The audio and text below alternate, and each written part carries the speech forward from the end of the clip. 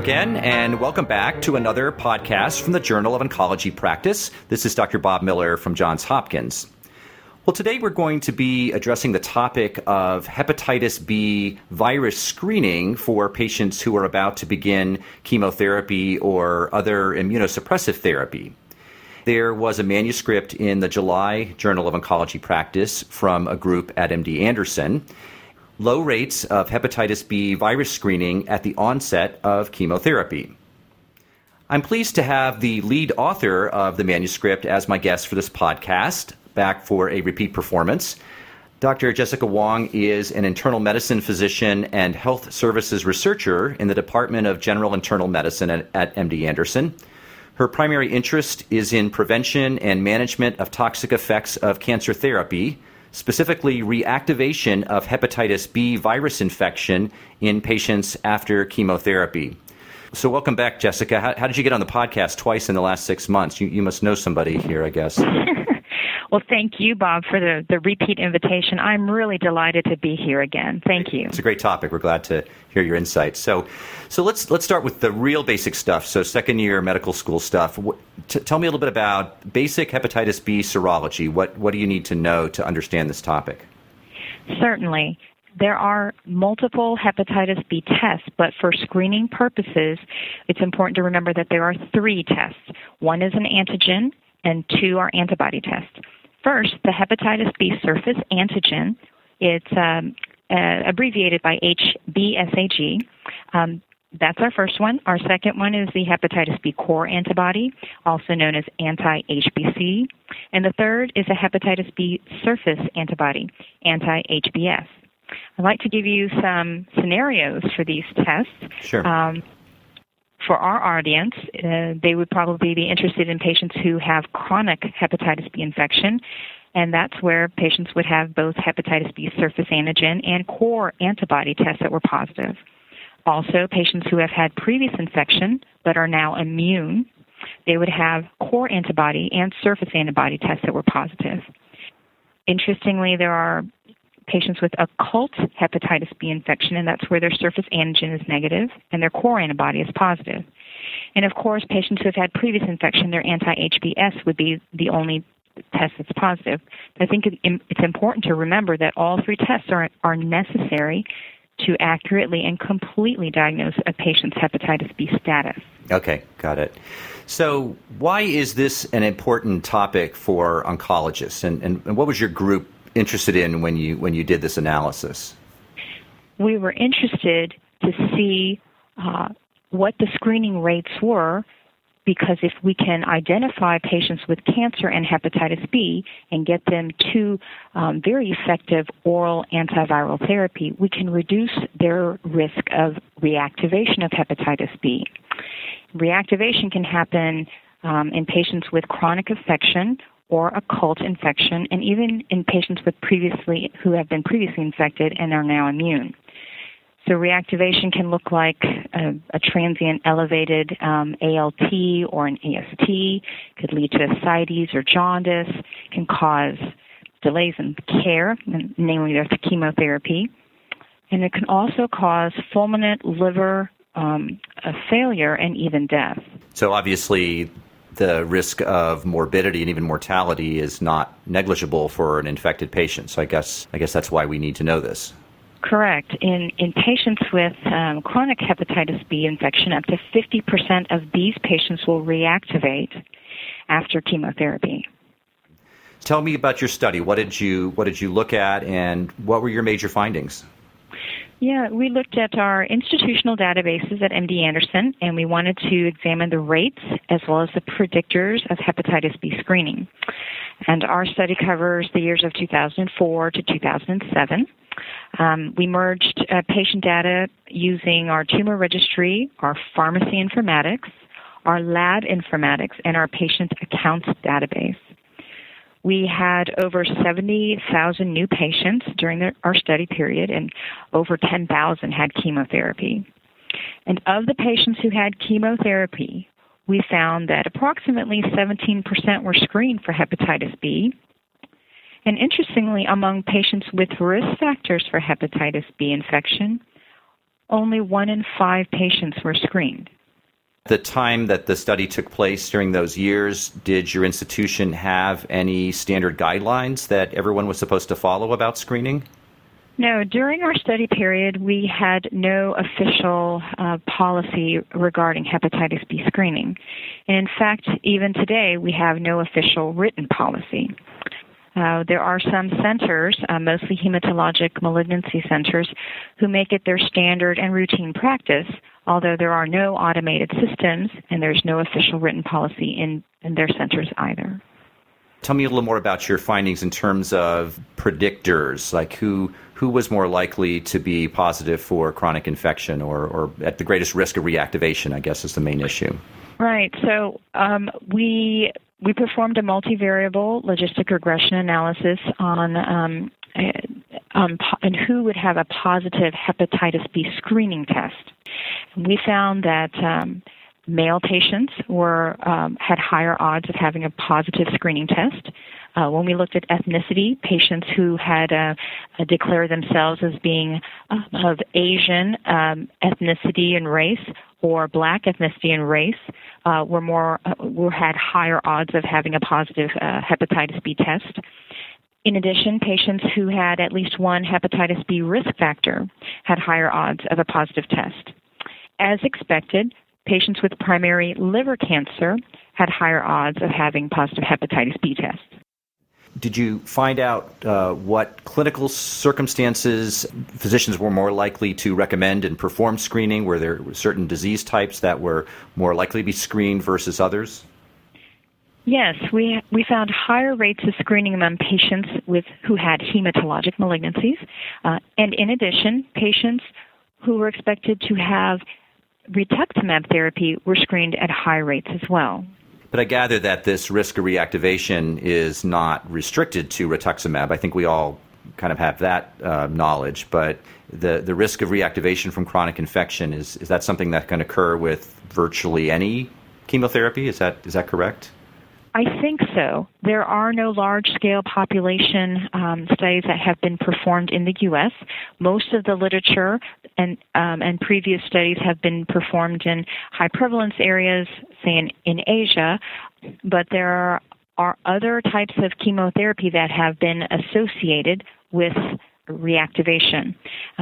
In addition, there are studies that show that steroids are an independent risk factor for reactivation as well. And clearly, there is an effective prophylaxis. If this is identified, then some of these more serious complications can be meaningfully prevented or eliminated? Absolutely. There are at least 5 oral antiviral medications that can prevent reactivation: entecavir, tenofovir, talbivudine, adefovir, and lamivudine. Interferon has been used for patients with hepatitis B, but they're not recommended for our cancer patients with hepatitis B because of the bone marrow suppression. Okay. So let's talk about some of the official guidelines from other organizations. The CDC issued some guidelines, I believe that was in 2008 or so, and ASCO issued a provisional clinical opinion. And I gather there's some important differences between those two. Can you highlight that? Yes, the CDC guidelines recommend to screen all patients before any type of immunosuppression to prevent their risk of reactivation. The ASCO provisional clinical opinion recommends hepatitis B screening among patients with risk factors for hepatitis B and patients prior to highly immunosuppressive therapies such as rituximab and stem cell transplantation. I think that we really just need better evidence to support whether risk-based or universal screening is superior and which one is more cost-effective. But I gather that's probably going to be a challenge to get those kind of data. I think this is going to take some time, collaboration, but we are hoping to start this kind of a project here at MD Anderson. So the other thing I was going to ask you was you had this interesting finding, at least interesting to me, that there were a significant number of patients positive for anti-HBC but were negative for surface antigen. So can you explain how does that happen? What are the clinical circumstances where that finding might be identified? These patients probably represent patients who have been previously infected and are now immune, although we would need their anti-HBs testing results to be certain. And unfortunately, during our time period, many of those patients did not have this testing done. We found of the patients who had hepatitis B testing, approximately 7.5% of the patients indeed had positive anti-HBC, yet negative HBsAg. And this is something that we had anticipated in our extrapolation of population-based data. This is what we would see in our general population. This could also represent some patients who have had occult disease as well. But I think the main message is that whether you have an anti-HBC that's positive or an HBsAg that's positive, these patients have risk of reactivation, and they need to be monitored. They will probably benefit from antiviral therapy, and they really need close follow-up during and after chemotherapy. So I think that's an important point. So I think it sounds like what you're saying is that whether it's the anti-HBC that the diagnosis is made with or the surface antigen, both are important. Absolutely. Okay. What about any kind of screening discussion? Always the issue of cost effectiveness is integral to it. So I don't know if you collected these data in your study, but do you have any sense of how cost effective is this type of screening? Like, has anyone done any kind of modeling studies looking at the different screening strategies? Yes. In the last year, there have been two very nice articles in JCO. An Australian study by Day in 2011 studied universal screening versus no screening for two solid tumor types, adjuvant breast cancer and palliative non-small cell lung CA. The authors found that universal screening was not cost-effective, but did find that HBsAg testing for the patients with breast cancer who are undergoing adjuvant chemotherapy was cost-effective. There was a recent article in JCO in June published by Zorowski, a Canadian study, studying lymphoma patients receiving R-CHOP. And the authors studied universal versus high risk, namely birthplace in a highly prevalent area, versus no screening. And they found that universal screening was the most cost effective.